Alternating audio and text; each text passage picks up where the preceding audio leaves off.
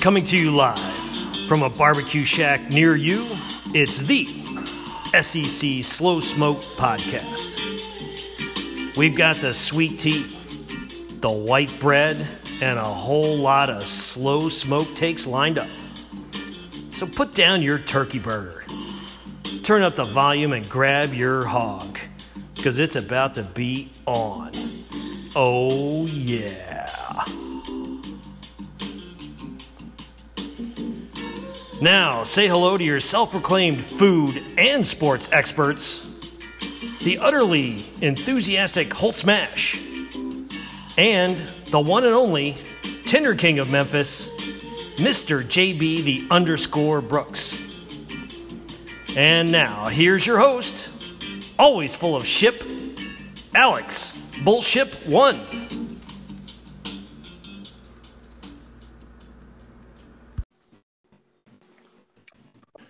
Welcome back to the official SEC Slow Smoked Tennessee Preview Podcast. I'm your host, Alex. I'm joined by my co-host, Holt Smash. What's up, Holt? Hey, Alex. How are you this fine evening? Dude, I'm doing just fine and dandy, thank you.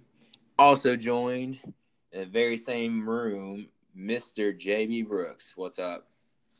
I'm doing pretty well. Bullshit. How was your weekend? It was pretty solid. I'm assuming y'all know based off Snapchat that I was in Charlotte this weekend.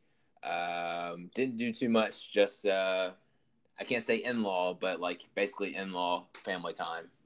So nothing too exciting, but I did get some good barbecue today. I know we like Memphis barbecue, but North Carolina barbecue is famous as well. And I didn't have time take a picture because I was eating in the car, but it was called the Smoke Pit in Monroe, North Carolina, which is just outside North Carolina. It was pretty solid. I actually got a brisket sandwich, and I know we're not big on brisket as a whole, but the brisket was, in fact, pretty good. Got that barbecue nachos, pulled chicken, the whole thing, sweet tea. Pretty solid all around. If you're ever in the area, I think you should try it. But yep, that sounds pretty good. Did you get any ribs? No, I was trying to get. You're eating when we were buying for two. It gets expensive.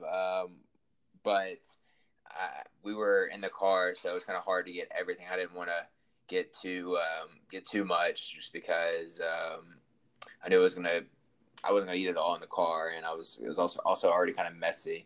But the barbecue nachos itself was humongous, even for me. I mean, it was. I would say it could feed two of us. I would say either like you and JB or me and Holt, two of us anyway, like as a meal by itself, I think. So that's saying a lot. I got to ask. I'm assuming you did not listen to the Missouri preview that me and JB did by ourselves. I did not have enough time yet.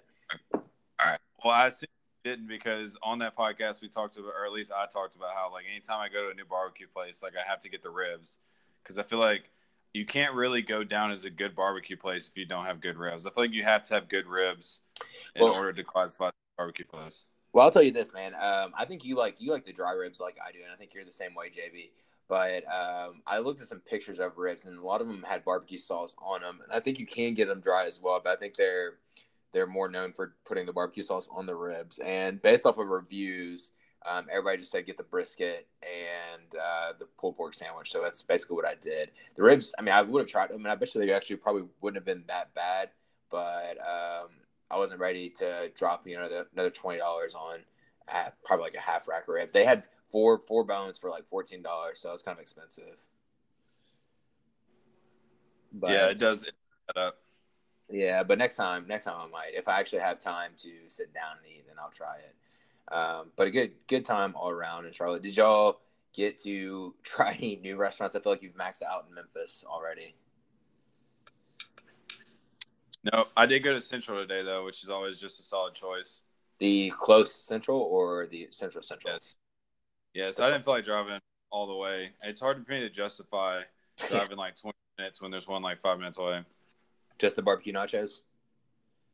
No, I got some wings too. There you go. Oh, those smoked wings are good. Just the regular seasoning, the dry seasoning? Oh yeah, of course. Yeah, solid choice. Any leftovers?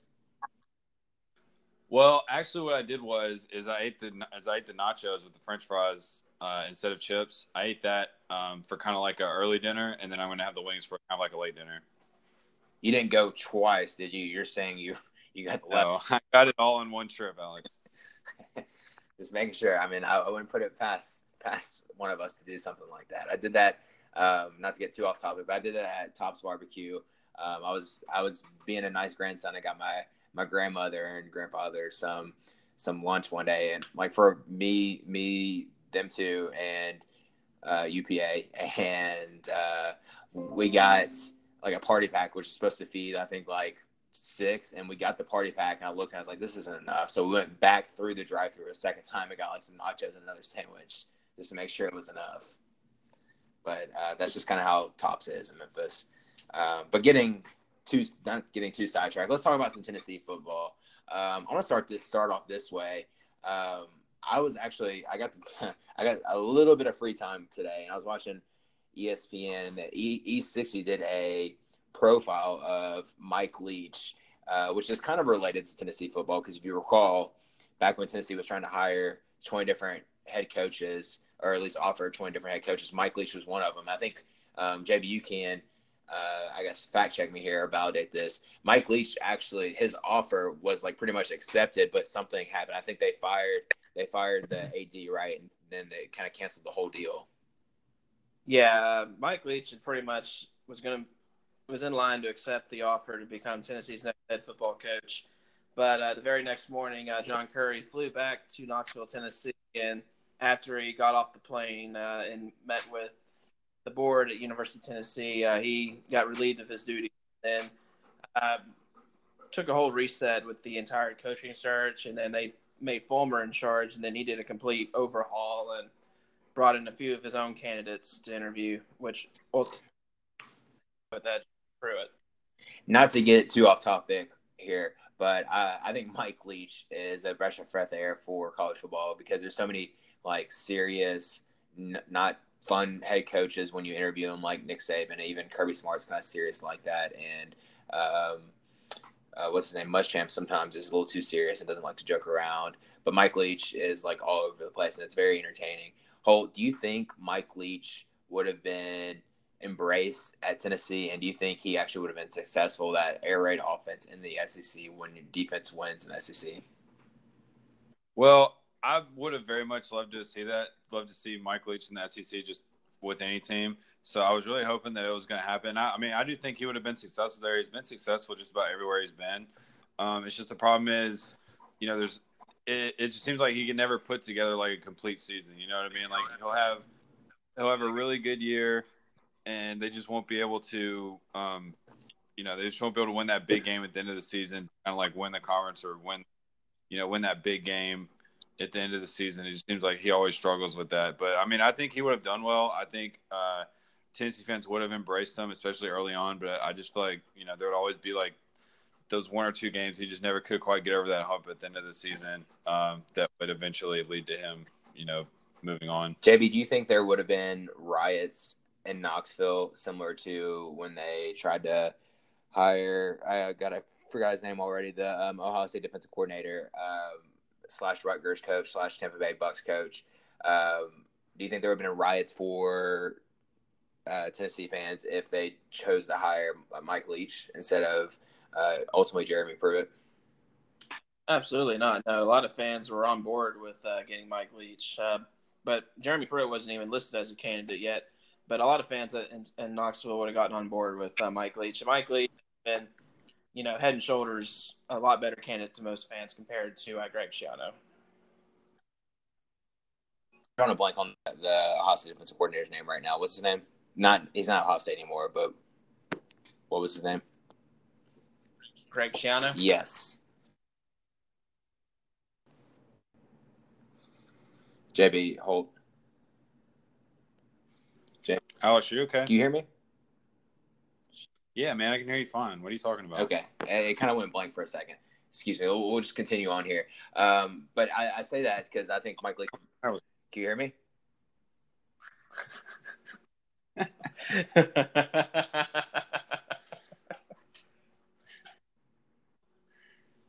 Alex, yes. what are you doing? Yeah. We're trying to record a podcast. Sticking around. Can you hear me? Yes, we can freaking hear you. Oh my god, dude! Y'all are laughing like you can't hear me. I got it now. We're laughing because you keep asking if we can. Each is because it would be interesting or entertaining to see how he could, what he could do with Jared Garantano at Tennessee, because he's turned in some no-name quarterbacks into some prolific passers. So I'd just be interested to see how well he could turn Garantano into a great passer. But I digress nonetheless. JB, give me the state of the Tennessee fan base on Jeremy Pruitt right now in year 2. Well, I think a lot of fans are wanting to see some improvement. Going into year 2, that's usually when you're going to see a lot of improvement with any new head coach. They've got a lot of returning starters on both sides of the ball. Depending on which publications you read and who you talk to, it's anywhere from 8 to 10 starters on offense and 6 to 7 or even 8 starters on defense. But some of these guys that are returning on offense, they got all their skill position players back, all their the quarterback, 2 key running backs, all their key wide receivers.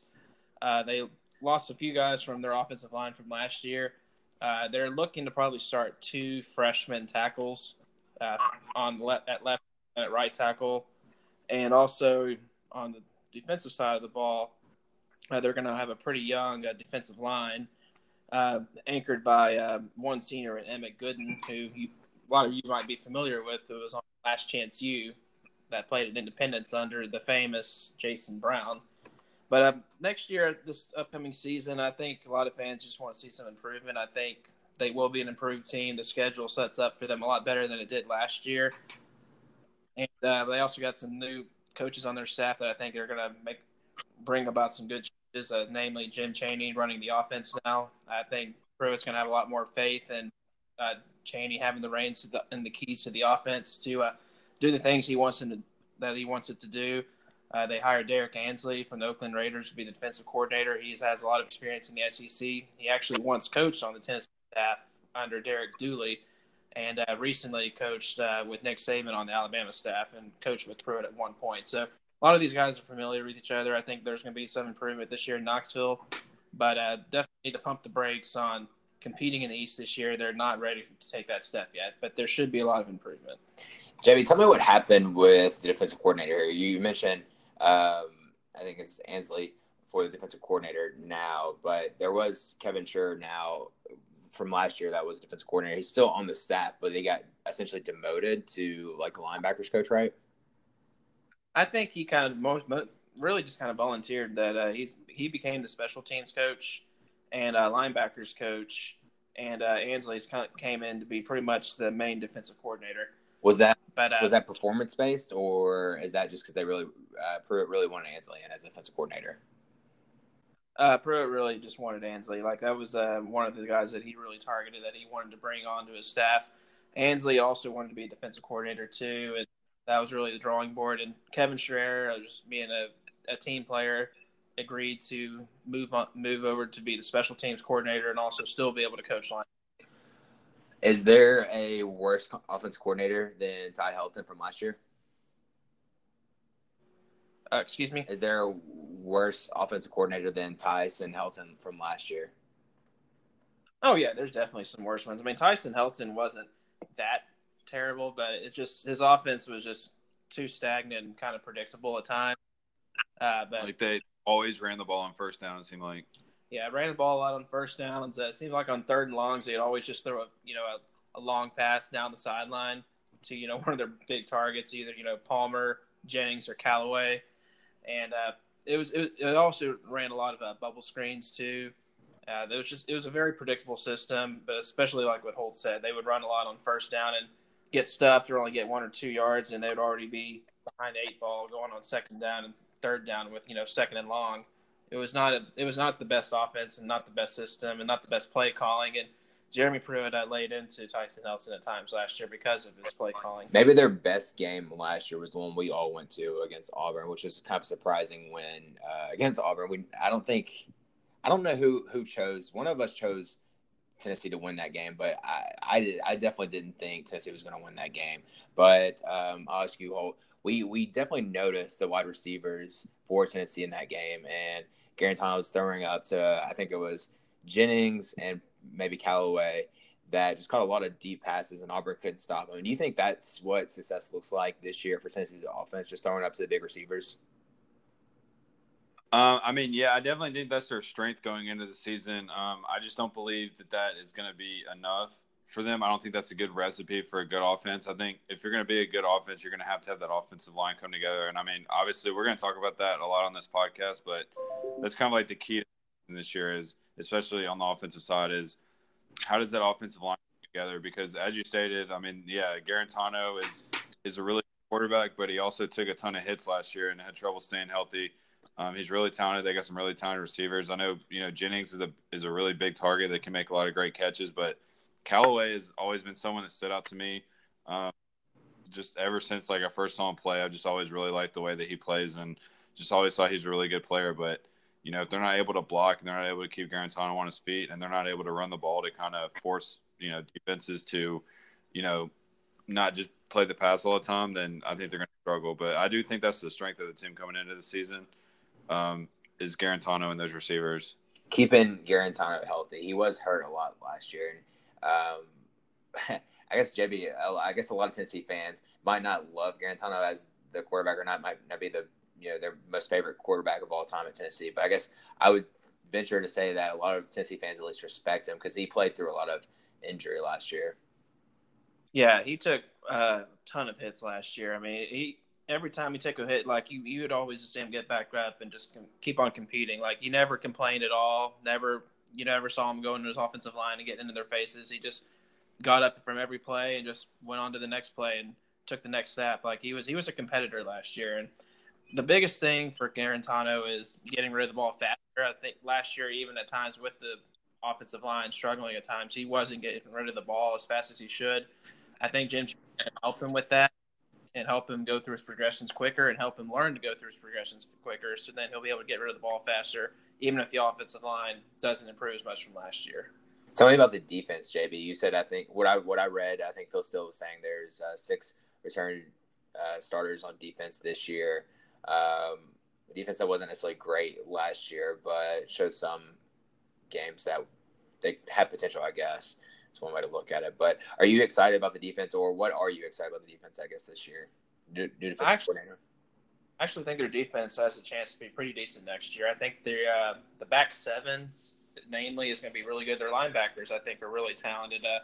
Taylor and Batuli are both really talented players.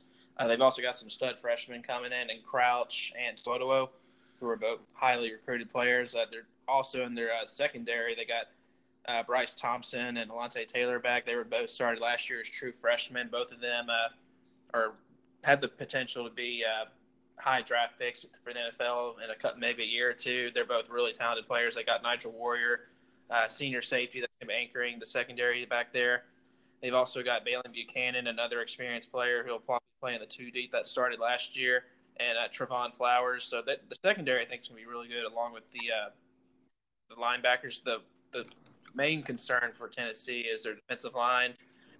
Emmett Gooden's really the only returning player from last year that played in the 2 deep, but they don't have any returning starters on their defensive line. They're going to rely on him a lot, and also they're waiting to find out if Aubrey Solomon will be available to play this year. They're waiting to see if he's going to get a waiver. He was he's a transfer from Michigan. He's a former 5-star defensive tackle recruit, but it's really going to depend if they can get Solomon. If they can get Solomon to plug in on the defensive line may not take too much of a step back, because then they'd have Solomon and Gooden in the starting lineup, which would be very helpful for them. Are you worried at all about Tennessee's recruiting going forward? I would say that you shouldn't be, or you're probably not. They were ranked 12th in ranked 12th nationally 2019 class, but that's only good for 7th in the SEC.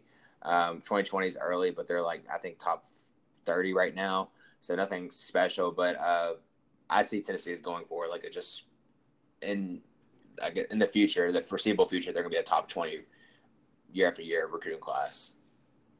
Yeah, like I think Pruitt and his staff that they have, they'll be able to recruit really well. I mean, Pruitt has assembled a really awesome coaching staff. I mean, guys that really know the game well and are really good down to earth teachers, and coaches that are teach all about family.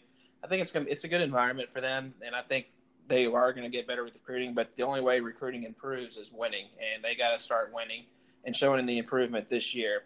Going from year 1 to year 2, they got to start showing some improvement.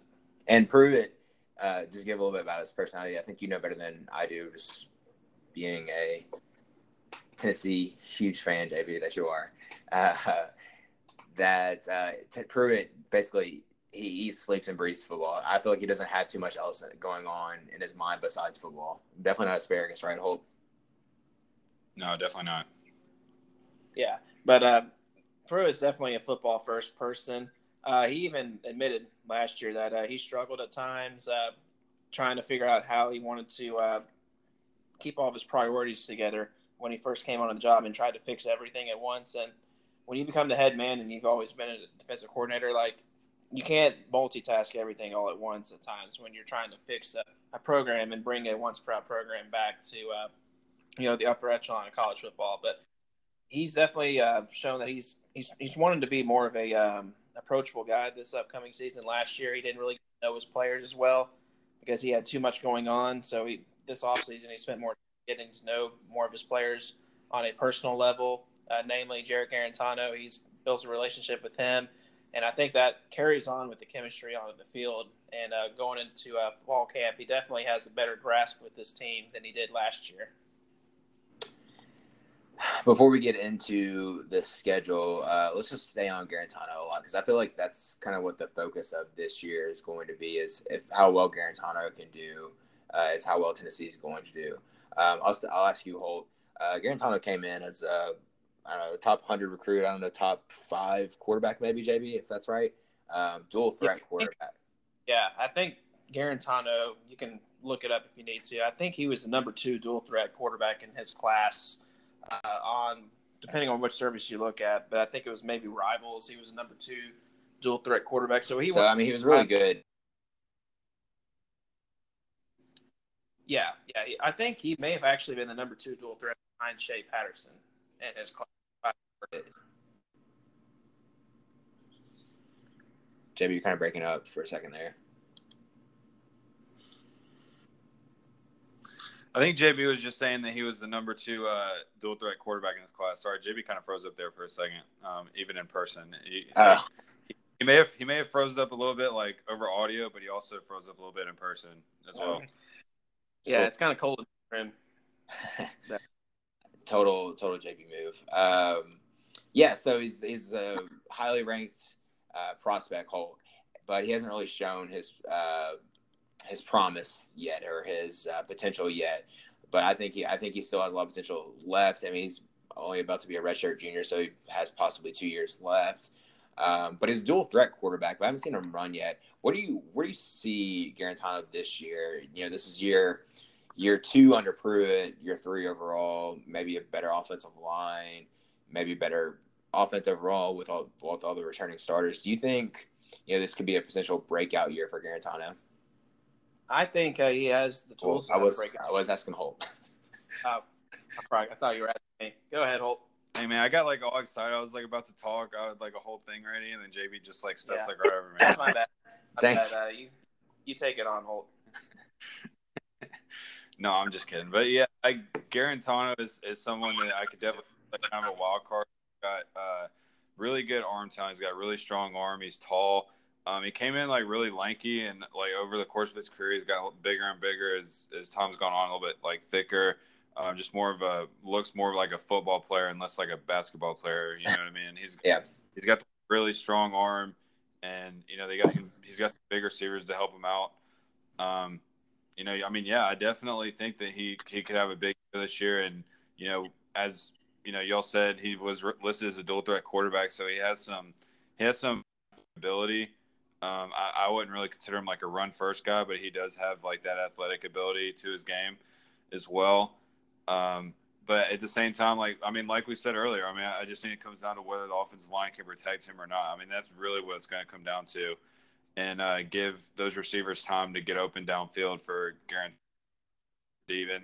And also, just how is he going to improve in the intermediate passing game? You know what I mean? We see him throw the ball downfield really well, but, we want to see more consistency in the short passing game and just anticipating throws and being on time and, just the little things like that. And, also getting the team in the right play and reading defense as well and, looking at fronts and knowing where to go with the ball before the snap.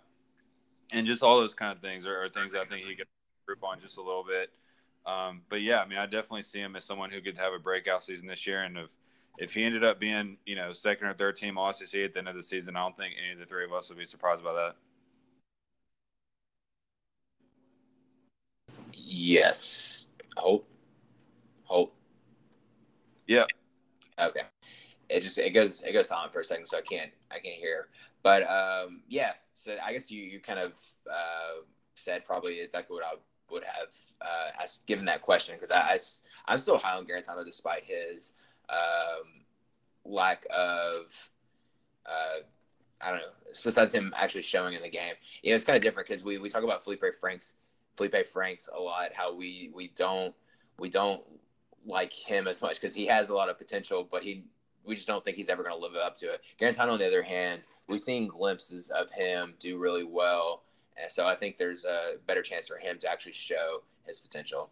So I'm excited for that this year. That's probably the thing I'm most excited about. Also excited about my boy Eric Gray showing out for Tennessee. Even though he did go to Tennessee, I'm excited to see a Memphis dude that was recruited highly to see how he does with Tennessee. I don't think he'll actually play too much this year, but we'll see.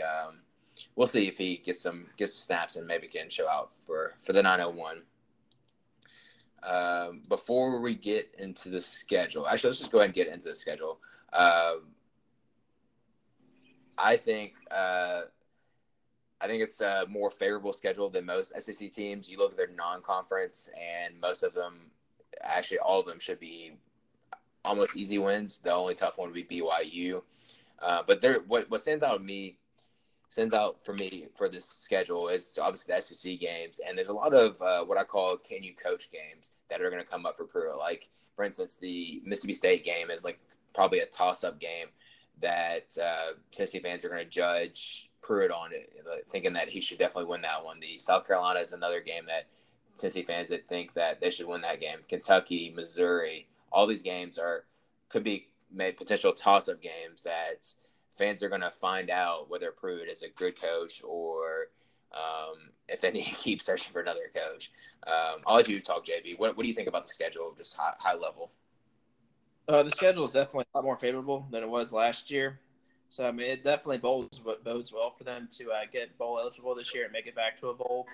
The swing games that I look at on here, when I immediately look at it, is Mississippi State at home, South Carolina at home, and then the last three games at Kentucky, at Missouri, and Vanderbilt. I think those are the 5 games to me that are really going to determine their season, whether or not they're a 500 team or if they're a team that's in the upper half of the SEC this upcoming season. So Vegas has Tennessee at 6.5 wins. We'll talk in a second about what we actually think their wins total will be for this year.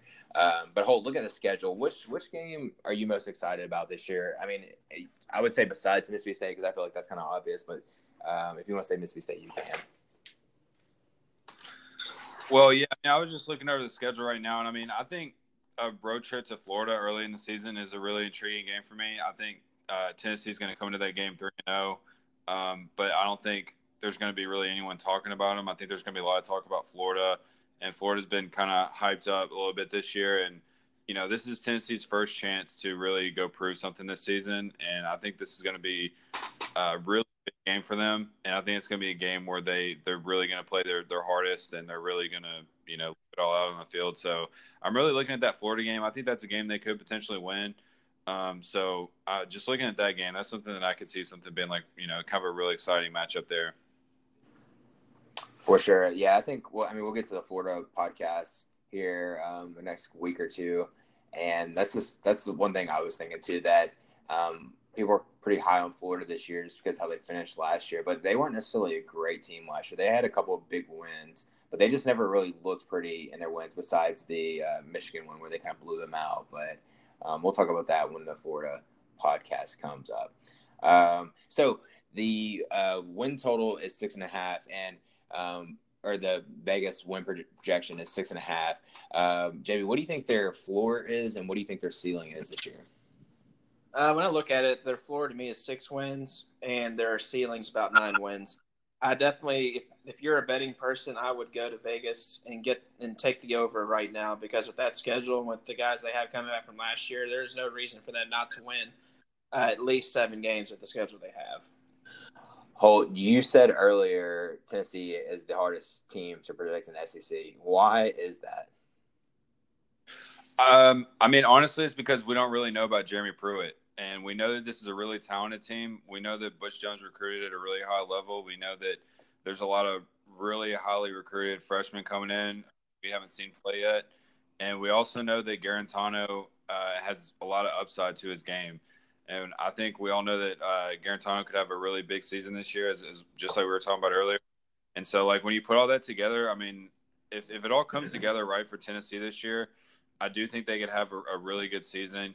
Obviously getting Mississippi State, South Carolina, Vanderbilt at home are definitely games that, would be swing games if they are swing games, but you get those games at home. So that makes it a little bit better.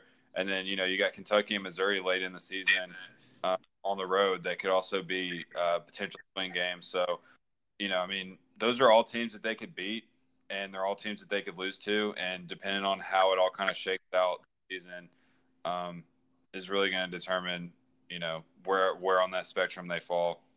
This year kind of reminds me a lot of year 2 Kirby Smart at Georgia, because year 1 I think they won like 7 games and went to a bowl game, and I think they won, but a lot of people were unsure about Kirby Smart. You got to think 7 wins at Georgia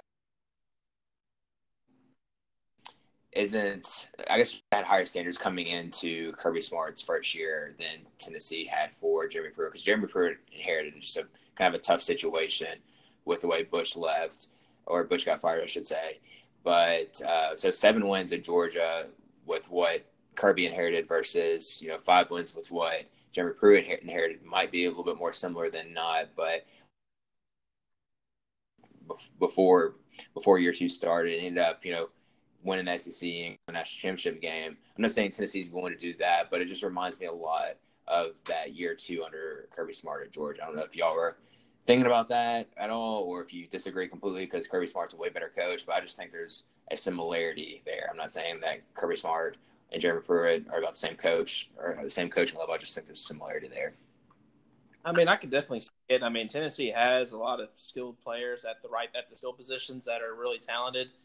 But the biggest problem with Tennessee, the biggest question marks, is their play in the trenches, especially on the offensive line and the defensive line. And as we all know, that's where games are won.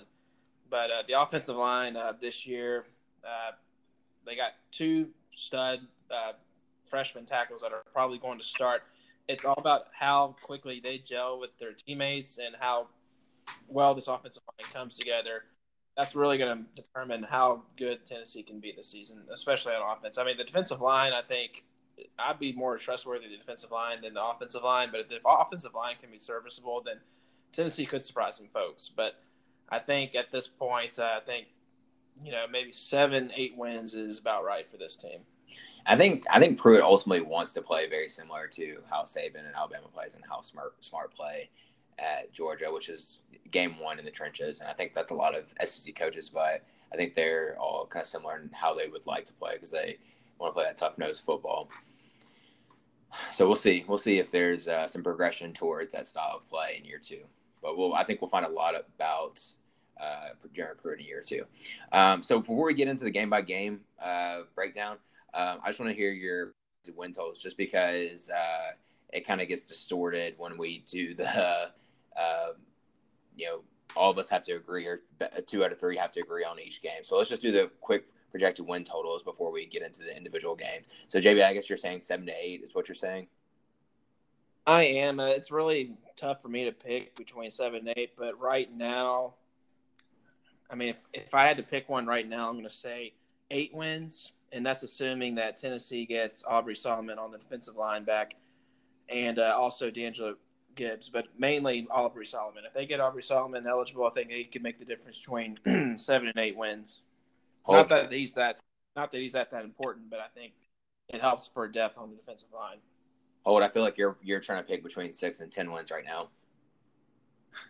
Yeah, I could really see anything between 6. If they won 10, I'd be a little bit surprised. 9, I think, is maybe a little bit more like, I think between 6 and 9 is about the range.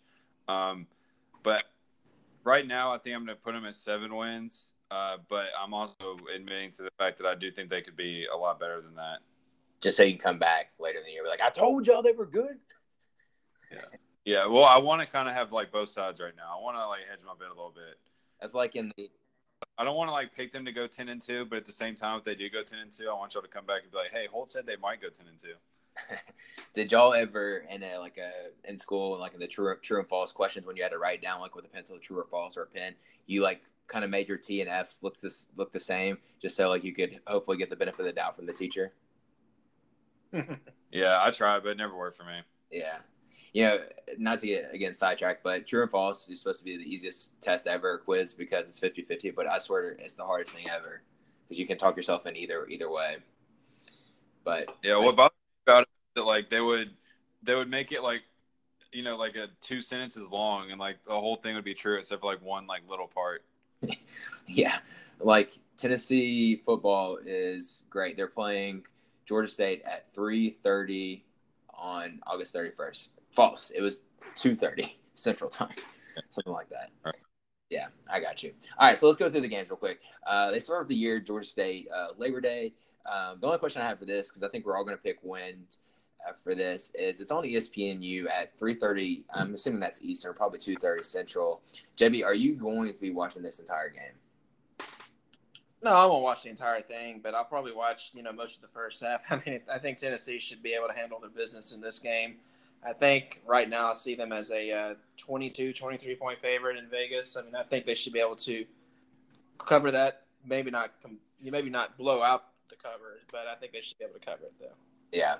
Georgia State's actually, believe it or not, it's a team or a school that some people are talking about joining the AAC after UConn left just because they're in Atlanta. It's a huge market, but haven't seen any results yet, so I'm not high on it. But let's keep going forward with the schedule here. So want to know, I'm just not even going to ask you, Holt, because I'm going to assume you say win. I'll ask you real quick, Holt, with BYU. I think that's going to be a win, but that's probably the toughest non-conference game. It's at Neyland, but BYU did win 7 games last year, and they're not necessarily an easy non-conference win. So I'll let you go ahead and pick that for me, Holt. No, I mean, this will be a decent test for Tennessee. Definitely of their first 3 games, this is going to be the toughest one. BYU is always a really physical team, and we talked about Tennessee maybe not being where they need to be on both lines of scrimmage, but this will be a really good test against a really physical team that can maybe challenge Tennessee on the line of scrimmage. And, just be interesting to see if they're able to win this game easily or if they struggle. Just be kind of a good test for them at this point in the season. But I do expect them to win. Okay. JB, how much are they going to beat BYU by? 10 or more?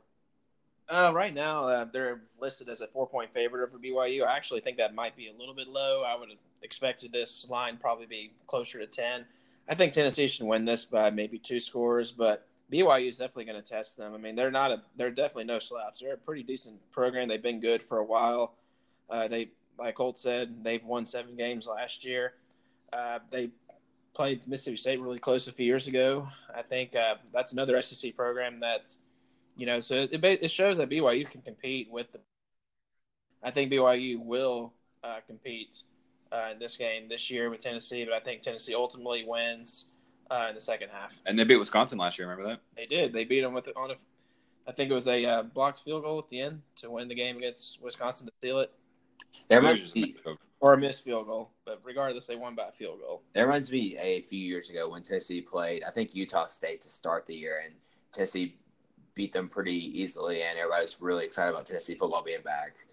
So hopefully that doesn't happen here, JB, 2-0, and then hopefully it'll just keep rolling with that, but we'll see. Just reminds me of the Utah State game a few years ago because Utah State wasn't a bad team at all when they played them. let's just keep rolling here. Chattanooga is probably they actually have a pretty decent FCS program. Or they did at one point. They went 6-5 last year, but they're at one point they were. This is gonna be an easy win. I just think it's an easy win. So it's 3-0 Tennessee going to Gainesville to take on Florida. This is where the fun starts. Holt said this is his favorite game of the year, most exciting game for Tennessee this year. David, what you got? I know. Are you still nervous about Florida, even though Tennessee beat them 2 years ago or 3 years ago, whenever it was? Or do you still have you have more confidence in this game now? I mean, last year, I think I don't know if I picked Tennessee to beat them last year. I can't remember if I did or not. But up until last year, the last few years before that, I think from about 2014 to about 2017, 4 consecutive years, that game had been decided by one possession or less. So I definitely think that could happen this year. I think, like Holt said, Tennessee is going to come into this game likely at 3-0. They're going to be really disrespected by the media coming into this game. Let's just go ahead and point that out. Nobody's going to give Tennessee a chance in this one. And, it's definitely fair not to probably give them a chance. On paper, Florida should be able to win this game, especially with the way Florida is really good on the defensive side of the ball. And Todd Grantham's aggressive style. He knows that the best way to beat Tennessee is probably pressuring Garantano, bringing pressure and stopping the run, because if you don't give Garantano time, he's not going to be able to beat you. I think Grantham's going to have a great game plan, but also on the flip side, I think that Jim Chaney is going to be able to counter a lot of his game planning too, and be able to get some big plays down the field against Grantham's defense. So I think Tennessee's going to make enough plays to stay in the game. But ultimately, I think Florida will prevail. But Tennessee, I don't think will get blown out by Florida. I think they'll be able to be competitive through at least 3.5 quarters. Holt, do you think this game both teams will be undefeated 3-0? Yes, I do. Obviously Florida's got the game with Miami earlier in the season, but I do expect them to win that game. I do believe that both teams are going to be undefeated coming to this game. I believe it'll probably be the CBS game. I don't know what other games are on that day, but it usually is almost always a CBS game. And, I think it should be, just like JB said, I think it's going to be a really good game. I think Tennessee's offense is going to be able to make some big plays in this game. That's how you beat a Todd Grantham defense is by big plays. And I think Tennessee is a team that can make big plays in the passing game. I'm a little worried about their ability to be consistent on offense. I think Florida has a better shot of running the ball more consistently than Tennessee does in this game, and they're going to be at home. So I expect this to be a pretty fun game. I expect this to be, a game maybe a 23-17 type game that Florida. I'm going to pick Florida to win, and I think it's going to be really close, really fun game, and really hard fought for both teams. Be a fun game, though. I think that's the key point of this. It'll be something exciting to watch. Last year was actually a really big disappointment in the game. It was just a huge letdown to watch that game. And in fact, I forgot what other game was on at the time, but I think I put Florida Tennessee on the laptop or my Watch ESPN app as opposed to the big screen, just because it wasn't as exciting as it was supposed to be. All right, so Tennessee's now 3-1, taking on Georgia. They have a bye week here before the Georgia game, but the Georgia game is at Neyland. This is, I guess, a rivalry because they're both in the East. This one's actually, to me, it's more exciting than the Florida game because Tennessee's actually won some games, more than one game in the last 10 years against Georgia. It's been kind of a fun series over the years, and I kind of like Tennessee here as an underdog against Georgia, not to win the game, but I just like it to at least make it interesting because they had basically the nothing to lose attitude against Georgia. Georgia's obviously a really good team next year and might be, I guess, should be undefeated for this game. They do play Notre Dame, but this is one that Georgia could kind of sleep on. It's a kind of a whatever it's called, a letdown game after they play Notre Dame. They beat Notre Dame, and then maybe they don't take Tennessee too serious. So it'll be interesting to watch, and I kind of like Tennessee's underdog here. What are your thoughts, JB? Well, Georgia's also going to have a bye week going into this game too. And when they played last year, I think this game was a 2-possession game all the way to about midway through the fourth quarter. I think if I remember correctly, the score was 28-12 midway through the fourth quarter. So Tennessee was keeping it relatively close in Athens. And Tennessee will be a much improved team from last year. And they also, took their offensive coordinator, Jim Chaney. I think in Tennessee having a bye week before that, they'll be at 3-1. I still am going to go with Georgia here. They're just way too good on the offensive line. I mean, they're going to run the ball probably and control the line of scrimmage and control tempo. And I expect Georgia to win. I don't think it's going to be a blowout, but I do think they'll probably win this by 4. Tennessee will come out playing hard in the first half, but Georgia ultimately just has way too much for Tennessee in order for Tennessee to pull off an upset here. Hold on. I don't know if the lines are out yet for this game. I'm going to say they're not, but I'm going to put the line at 17 for this game for Georgia. Do you think what would you do in this situation? Georgia by 17. Would you take Georgia or would you take Tennessee in this one? No, I think I'd take Tennessee on that one. I like Georgia a lot this year, but that's a lot of points to be given on the road. I mean, this game is really going to come down to how well Tennessee is able to stop the run. I mean, if Georgia, because Georgia's got that big offensive line we know about, they're really good.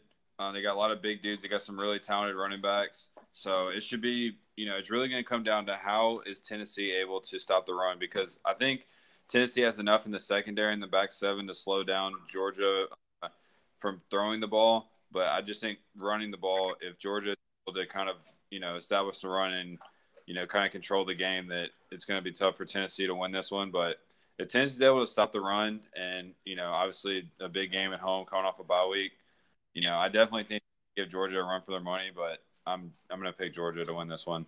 I don't know what other games are on that Saturday yet. I'm sure there's going to be other games, but this is one hopefully we could all watch together from the sunny beaches of Destin. We shall see, though. I'm excited for that. Next game up, Holt, is Mississippi State. I know JB is going to. I don't think JB's bought tickets yet, but the question is, are you going to this game? Yes, I don't want to say 100% yes, but I'm going to do everything in my power to go to this game. My schedule got changed around, and I now have Fridays and Saturdays off. So if I could use one of my off days on Sunday, and we could drive over there sometime on Friday or maybe even Thursday night if we wanted to, but probably Friday, and then go to the game and then come back on Sunday, maybe rent like an Airbnb or something, go to Bojangles because they have those over there. So I'm excited. Yeah. Hold. I'll stay with you for a second. You're going to go to the game. I don't know how much – you're obviously going to be wearing Mississippi State stuff. I don't know how loud or obnoxious you're going to be, but do you think there will be any time in your life where you'll hate Tennessee fans more than that game? Well, it just depends. I mean, it's hard to say. Like when I was a kid, I really hated Tennessee because, kind of right after they won the national championship, for the next maybe like 5-10 years, Tennessee fans were just very, very obnoxious and always calling into like local radio stations and like talking about how awesome they are and like, I'm also not a big fan of like their colors. I just think their colors are very obnoxious and just. I love that. I love that video where the guy's like. That I started laughing because like I immediately like thought about that as soon as I said that. Yeah, we'll have to tweet it out. Let's tweet it out. But yeah, I get it. You hate Tennessee. We don't. Not a lot of people like Tennessee in Memphis, or at least non-Tennessee fans in Memphis don't like Tennessee a lot. But that's funny that you talk about their national championship because it seems like so long ago when they were on top of the SECs. Not that they can't get back, JB, but they're just not there yet. I'll stay with you. Just tell me, break down the game for me real quick. Well, I mean, I really just don't know what to expect from either team this year. So, I mean, it's just really like the way I feel now may be completely different by, the week of this game. To me, both teams have a lot of question marks going into this game. I think the teams are actually kind of similar on defense. I think both teams are really solid in the back seven. I think Mississippi State's got some good defensive ends, but I think defensive tackle is a position of concern for Mississippi State this year. So, they're kind of similar in that way on defense. And, obviously Bob Shoop is making his return to Tennessee. And I think he's definitely going to have a little bit of a chip on his shoulder. And I think that the defense is going to play really hard for him. So that's just kind of like another dynamic to maybe think about. But with Mississippi State, I mean, it really just comes down to like what are they on offense? I mean, you could say the same for Tennessee. I think Mississippi State has a really established running back in Kylan Hill, who's a really talented player. Obviously they're bringing in a grad transfer quarterback. Tommy Stevens is most likely going to be the starter, and he's a big, strong guy with a big arm, and is very familiar with Joe Moorhead's offense. So I mean, it's just we just don't know what we're going to see from Mississippi State this year. We don't know what we're going to see from Tennessee offensively this year. If I'm just guessing right now, I'm assuming this is going to be more of a defensive game.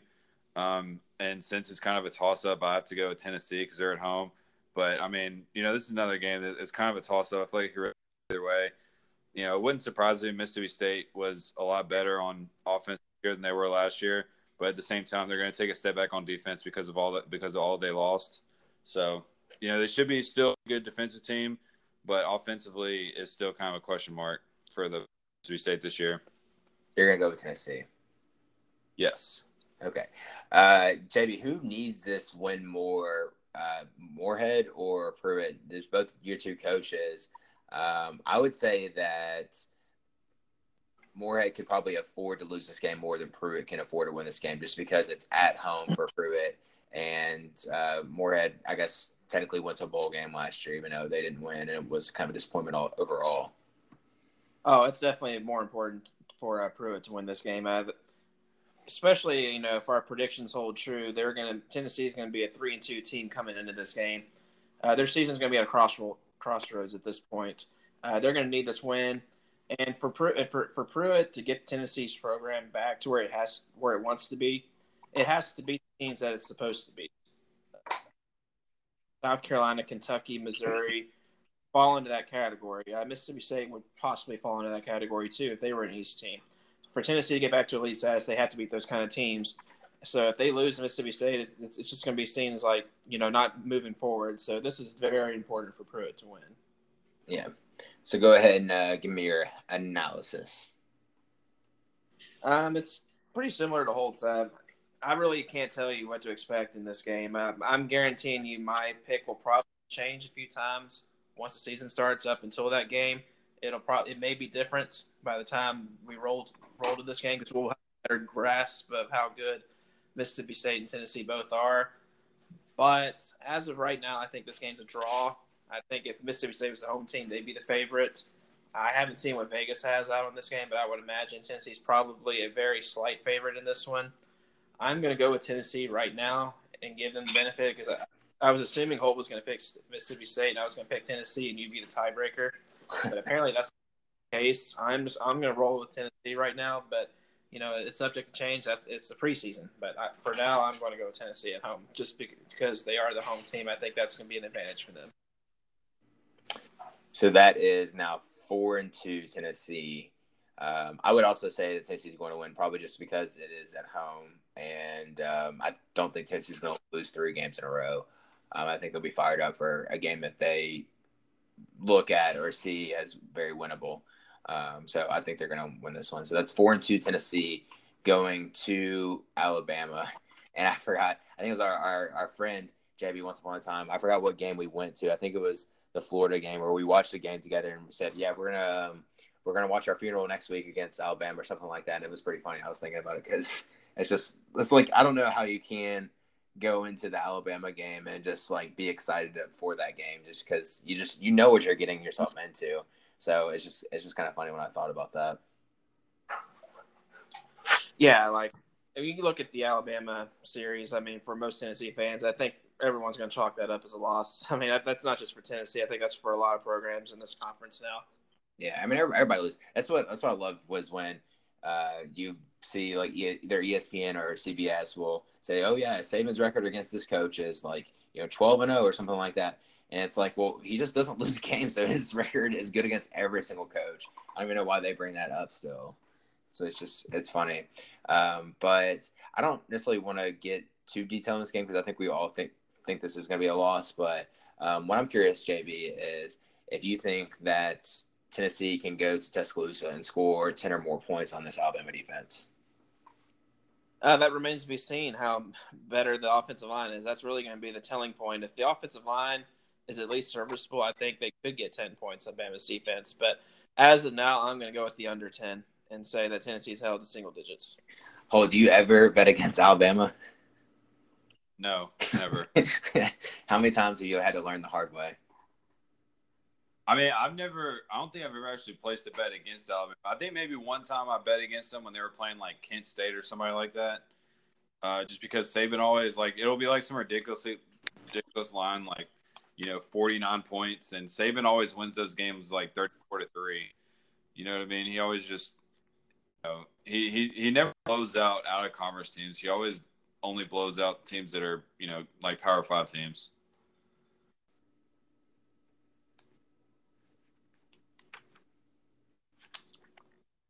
So anyway, I guess I'm also going to pick Alabama to beat Tennessee. Soon we already said that, but I'm going to go with Alabama in this one. I don't really think there's too much to say. I don't think Tennessee's really ready to compete with Alabama quite yet, especially in the Tuscaloosa. Yeah, I would agree with that. Yeah, it's gonna be a tough game all around. So that's the thing. It's 4-3 Tennessee going back home to Neyland to take on South Carolina. This is a true toss-up game. I think this one is one we might all have fun debating. I'll just let you start off hold, and I'll get it to JB afterwards. South Carolina against Tennessee. Yeah, I really like South Carolina this year. I'm very high on them, but I just think that it's not really the best matchup for them going up against Tennessee. I think Tennessee's secondary is good enough to slow down those South Carolina receivers. We talked about Tennessee's secondary a little bit earlier. They had those 2 freshmen that played last year that were really good. They're going to be sophomores this year. They got a senior safety that is a really good player as well. So I really like Tennessee's secondary in this game to make some plays. And me, like, I'm always going to go with the home team in a close game usually. It's just so hard to win on the road in the SEC, and I think Muschamp finally gets his first loss to Tennessee in his very long and disappointing career. I think JB was talking about this once upon a time, that South Carolina always saved, I think, Butch Jones's job, because it was when I think Spurrier was coaching, and South Carolina was always like ranked or was supposed to win the game, and Tennessee always seemed, not always, but they beat South Carolina when they weren't supposed to, and it kind of gave Butch more job security. So I think it's kind of funny how that worked out, JB. It is, and you look at the series, really the last 5 years these two teams have played, it's been a really close game down to the wire. 2014, Tennessee beat South Carolina in overtime. 2015, Tennessee beat South Carolina at the very end of the game in the fourth quarter when they recovered a fumble in which South Carolina was driving down the field. 2016, Tennessee missed a field goal to beat South Carolina. South Carolina held on. 2017, Tennessee was down inside the 5-yard line and couldn't score with time expiring. South Carolina held on. And then last year, South Carolina won by 3 points, 27-24. So there's been some thrilling games, and I expect this year to be no different. I think it's going to be another competitive game. Muschamp seems to always find a way to beat Tennessee. I mean, he's up against them. He's not lost as a head coach yet. But I'm going to give the edge to Tennessee in this one, being at home and with Tennessee's returning pieces. I mean, I think Tennessee is beat a team like South Carolina. I think they're ready to compete with that at that level. And I'm going to go with Tennessee in this one. Yeah, that game last year was really, really ugly. Or maybe it was 2 years ago that I was watching. Was it last year where they were short at the goal line with Garantano? 2 years ago when I think Tennessee got down to the 2-yard line and had one more play, and it was a pretty point conversion to try to win the game and trying to get a touchdown, and ultimately didn't convert, and South Carolina held on. Yeah, because that was an early game, and I remember it was at Neyland now, so that would make sense. It was 2 years ago, and that was one where people just did not like Garantano, but I think Bentley actually came over and shook his hand or something like that, or gave him a hug, right? It was something. Yeah, he did. Yeah, it was some good sportsmanship that everybody loved Bentley for. But I could just imagine this being an ugly game. I'm gonna say Tennessee win here as well, which is not going to be great for South Carolina, or I mean not South Carolina, more Will Muschamp than South Carolina. But that's just how it goes in the coaching profession in the SEC. So that's four? I think we have 5 now. We have 1, 2, 3, 4, 5 wins going to stay in Neyland against UAB. We talked about BYU being a tough out-of-conference game. We, let it off saying they have a favorable schedule, not too difficult out-of-conference schedule. But I do want to give a shout-out to UAB because they're obviously not a Power 5 and not as strong as SEC in general, but UAB did win 11 games last year. So I'm not going to say that they're going to win 11 games again this year, but they're not a slouch Group of 5 team. So Tennessee should still win this one, but it's not going to be as easy as you would think, especially if Tennessee's kind of reeling. Like when Holt let it off, he was saying he wasn't sure about Tennessee's going to win 6 or 10 games. But, if Tennessee's season takes a turn for the worse, this is one of those games that that UAB could win and just keep it a close game where it would make Pruitt look really bad. If you remember a couple years ago, UMass was like tied at half or something like that against Tennessee with Butch, JB. Do you remember that? I do. And this game really is just going to be all a matter of where Tennessee is at this point of the season, what the record is. I mean, at best, Tennessee could be 6-2 at this point. I mean, reach, but that would be the best case scenario for Tennessee. A worst case scenario at this point for Tennessee might be 3-5, and if they're 3-5 at this point, that means they're at the same spot they were last year. They're going to have to go 3-1 to finish the season to make it to a bowl. But I think, as it stands, that they're probably going to be 5-3 going into this game. And I really respect Bill Clark. The job he's done is nothing less than remarkable. He's an incredible coach. He needs to get a Power 5 school. He will make a Power 5 school really happy if they will take a chance on him. I am vouching for him to get a Power 5 job. But this is kind of a rebuilding year for UAB. They lost a lot of key players. We're reading that they lost, I think, maybe 15 starters on both sides of the ball. So it's going to be more of a rebuild for them this year, but they'll still be probably a bowl team. But I'm going to go with Tennessee in this one. Okay. Hold, I'm not going to let you elaborate too much just to save time, but I think you're picking Tennessee in this one as well. Yep, picking Tennessee. Bill Clark's a good coach. Move on. All right. So that's 6 wins, bowl eligible Tennessee taking on Kentucky. Going to Lexington, JB. If there's one thing for sure about Tennessee football, it's what, JB? The one sure thing that history has shown in the last 20 years that I think Tennessee has been 18-2 in the last 20 years against Kentucky. It's won 18 of the last 20. On paper, I think Kentucky should be the favorite for this game, being at Kroger Field. And I think they're both going to have it at similar points of the season. I think their records are going to be pretty similar at this point. Kentucky, I think, is a borderline bowl team this year. I think that I actually have them going to a bowl. I think I have them winning 7 games. But until I get proven otherwise, I'm going to roll with Tennessee in this one. I think they're both evenly matched, but I do like Tennessee at the skill positions in this game. I think that's where Tennessee will win. I think they make a few more plays than Kentucky does and wins any thriller in Lexington. This is one where I'm going to have to disagree with you, but I think Holt's going to do all the disagreeing for me, so I'll let Holt take care of this one. Yep, I did, in fact. And, now that we're on Kentucky, I did remember you asked me a question earlier about whether Florida would be undefeated going to the Florida-Tennessee game, and I forgot that I actually picked Kentucky to beat Florida on the Kentucky preview in Lexington. So, actually, I would have Florida at 1 loss and Tennessee undefeated. So just nice quick fact. But, yeah, I do like I do think Kentucky is going to take a step back this year, maybe not a huge step back. Obviously this game is in Lexington at the grocery store. So it's going to be a fun environment. I think Kentucky gets really hyped up to play Tennessee. I think it's a really big game for them.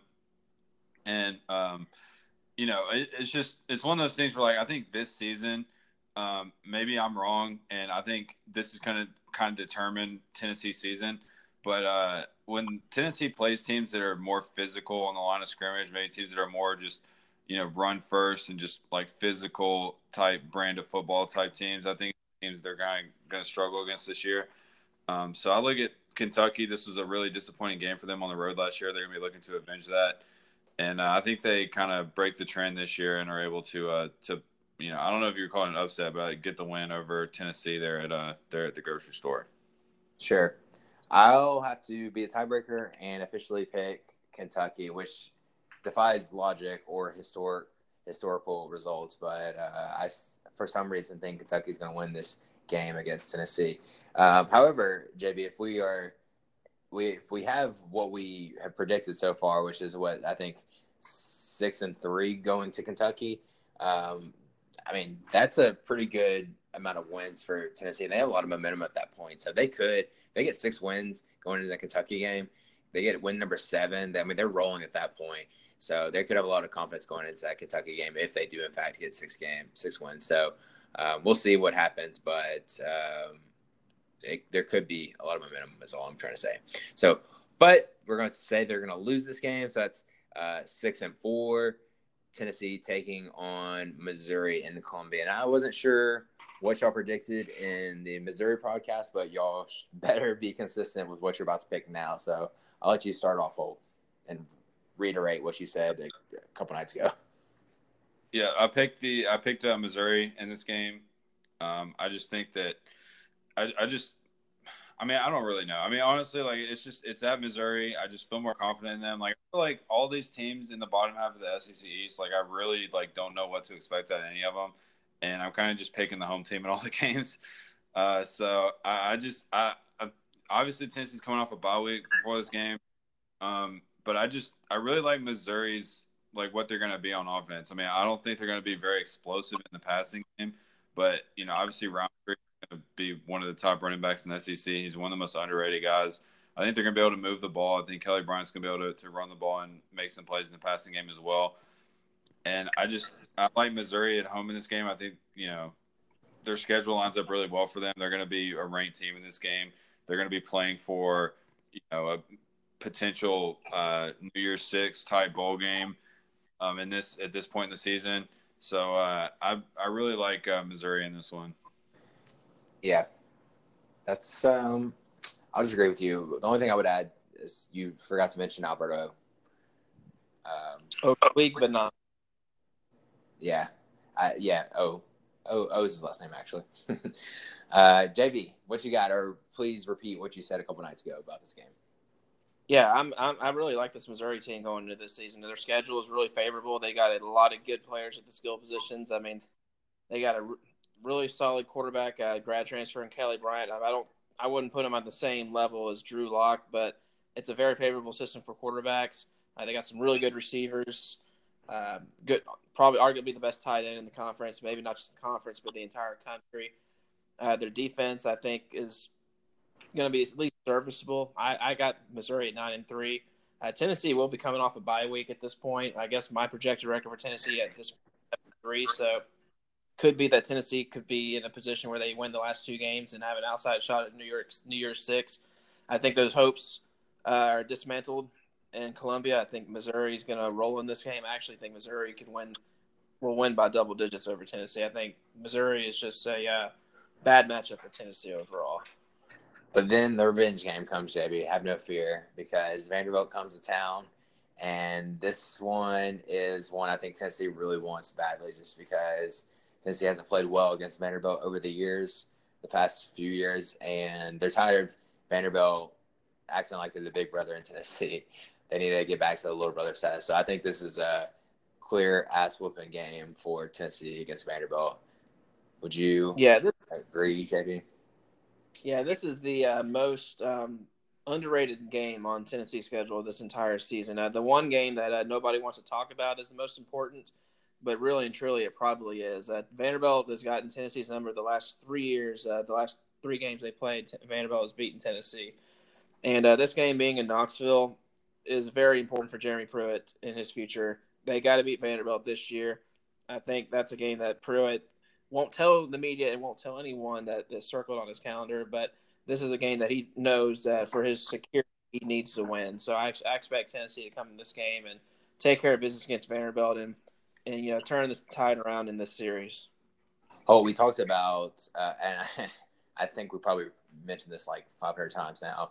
We talked about the Alabama fan talking about orange is the ugliest color, being funny video. Is there a funnier video than the Vanderbilt win after Tennessee when they sing Rocky Top to the Tennessee fans on their way out?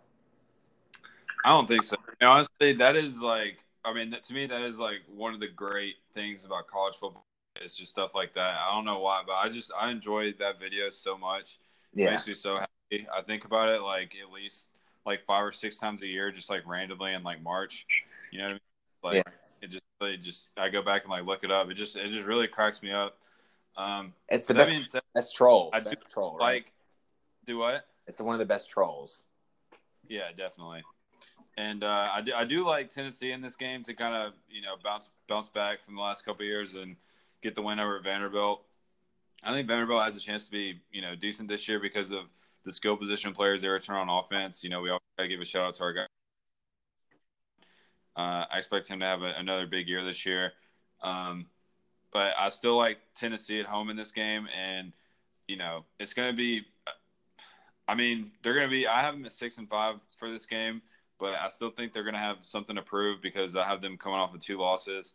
So I think they're going to be really motivated to play this game, and they're going to beat Vanderbilt and get a little bit better bowl game. Maybe the Music City Bowl, or the Liberty Bowl. Maybe they'll come all the way over here and play. I mean, I hope they have to go to the Birmingham Bowl because I'm tired of Memphis playing in the Birmingham Bowl. It's not fun. But yeah. So what if they put this in the Liberty Bowl? How crazy would that be? JB, you would have to go to it at that point, right? Oh man, yeah, I would definitely go to that. But it'd be hard to envision a scenario in which Memphis does go to the Liberty Bowl. I think that's only in a scenario in which the SEC doesn't have enough bids to fill that void or whatever. I'm talking about Tennessee playing Memphis in Liberty Bowl. Oh, Tennessee playing Memphis in Liberty Bowl. I mean, it'd be cool. I just don't know if it's ever going to happen in the near future. I think pretty much both programs are in a stalemate out because Tennessee, I think, wants a 2-for-1 with Memphis. Maybe I'm talking about a bowl game. I was talking about the bowl game. They need to maybe switch over to a regular season game there. Who was talking about regular season? I was talking about a bowl. We can go back and listen to the recording on here, and I was talking about a bowl game. I was talking about how the SEC has to have enough bowl bids for it. I'd be all right. But 2 years ago, bowl bids because it was Iowa State and I literally did not say one word about the regular season. We'll go back to the 68-minute mark, and you'll prove that I was right here. I interrupted. When did I say anything about the regular season, JB? We talked about them playing in the Liberty Bowl. Yeah, in the Liberty Bowl, the bowl game. Yes, and I was talking, and then you interrupted me. I was trying to let me finish my point, but you interrupted. You said you were talking about the regular season. Yes, and I talked about the Liberty Bowl. You said a 2-for-1. Yes. You said a 2-for-1. Yes, a 2-for-1 is not a bowl matchup. Because you switched me over to that topic. I was talking about how the Liberty Bowl 2 years ago, Memphis played in it because of a scenario. La. I can't hear you. Sorry, Hope, but I was right here. You switched me over to that topic. But let me finish here. This topic here, we were talking about the Liberty Bowl. The reason Memphis played in it 2 years ago was because the SEC did not have enough teams to play in that bowl. That's the only way Memphis will play in the Liberty Bowl against Tennessee. And I don't know if that scenario is going to happen because the Big 12 will have enough bids to get into that bowl because the Liberty Bowl is in a higher totem pole on the hierarchy to have that game. The SEC has to have enough teams to fill that void. So, yes, I don't know if they'll ever play in a bowl game in Liberty Bowl. This wedding is horse shit. That reminds me of whenever I play Holt in college or NCAA football on Xbox or now PlayStation, whatever. And, this is like a couple of different times you've done this whole, I'm winning, the game's over, and it's like the fourth quarter, and I'm trying to the chew clock or kneel the ball, and Holt just jumps off sides until I quit. He's like, dude, you didn't win, man. You never won. Yeah, I don't know. Yeah, but it just reminds me of that because you're trying to annoy JB, and then JB's trying to talk over you. It's great podcasting. Dude, it really is. I remember one of the reviews we got on Apple Podcast was someone saying that I needed to argue with JB more. So if Madden Hog or whatever his name was is out there, nah, I mean that could be JB's burner. It probably is. It'd be funny. All right, so we got Tennessee going 7-4. What's the math there? 7-5. So they're beating their projected win total. Jeremy Pruitt has a good year. Then they go to the bowl game. They go to the Liberty Bowl and lose to Memphis. Is what we're saying. And still a good year because they won 7 games with the SEC schedule. So not a bad year overall, JB. No, they that's meeting expectations. They win 7 games.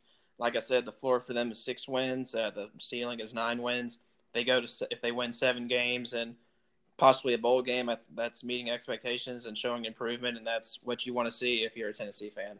What would get Jeremy Pruitt on the hot seat and fired? So I think of like 5 wins as being hot seat, but not fired. But like 3 wins, probably fired. I think 3 wins might get him fired, even in year 2. I think that because I just think Tennessee fan base is so crazy.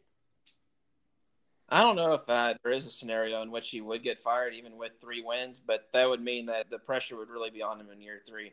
If they win 5 games, I mean, there will be a little bit of pressure, but he won't be on the hot seat. But that'll be in a scenario in which if he goes 5-7 in year 2, that he'll have to make a bowl in year 3 in order to get a job. I feel like you have to now, especially for football, because football, it takes time to build a program. I feel like you have to give a head coach at least 3 years. Unless they lose. I think 4 years is what a coach really needs in college football, but most programs are only giving coaches 3 years in order to show progress. But you also don't want to see 3 years and like no progress. I mean, because you can get to a situation where it's just like a shitty, underperforming year after year. Like Butch Jones did a good job, and like I think we all knew probably after year 3, whatever year it was, that they beat Florida, but then lost like the last 3 or 4 games, whatever it was, to like basically not get an SEC championship game. That's when we knew he wasn't a great coach. But you still have to go another year with him because he technically won more games than the last year. And it's funny how it all works out. Yeah, for sure. I agree. Yeah, sometimes you can tell that it's not going to work out. And they still give – it's not very often that someone comes off the hot seat. That's kind of like something you hear.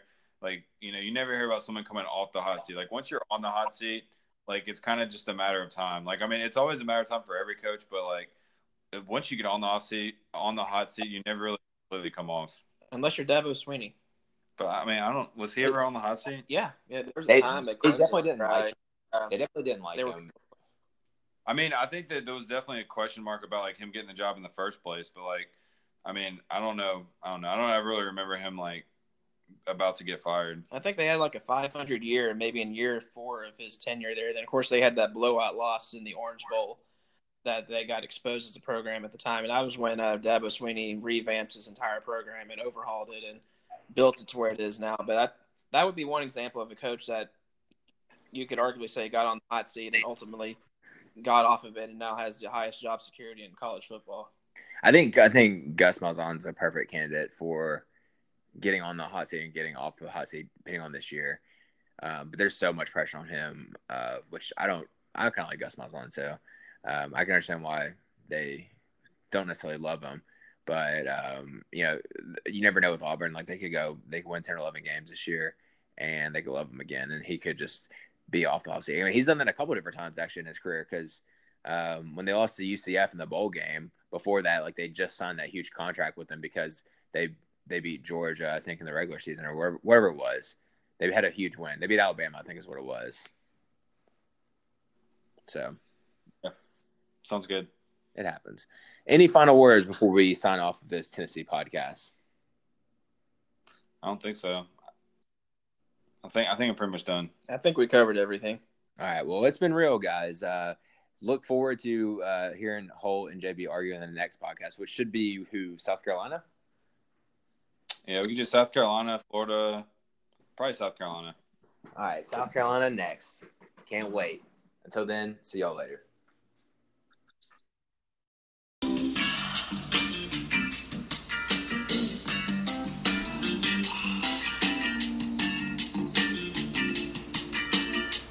Thanks for tuning in to another outstanding episode of the SEC Slow Smoke Podcast.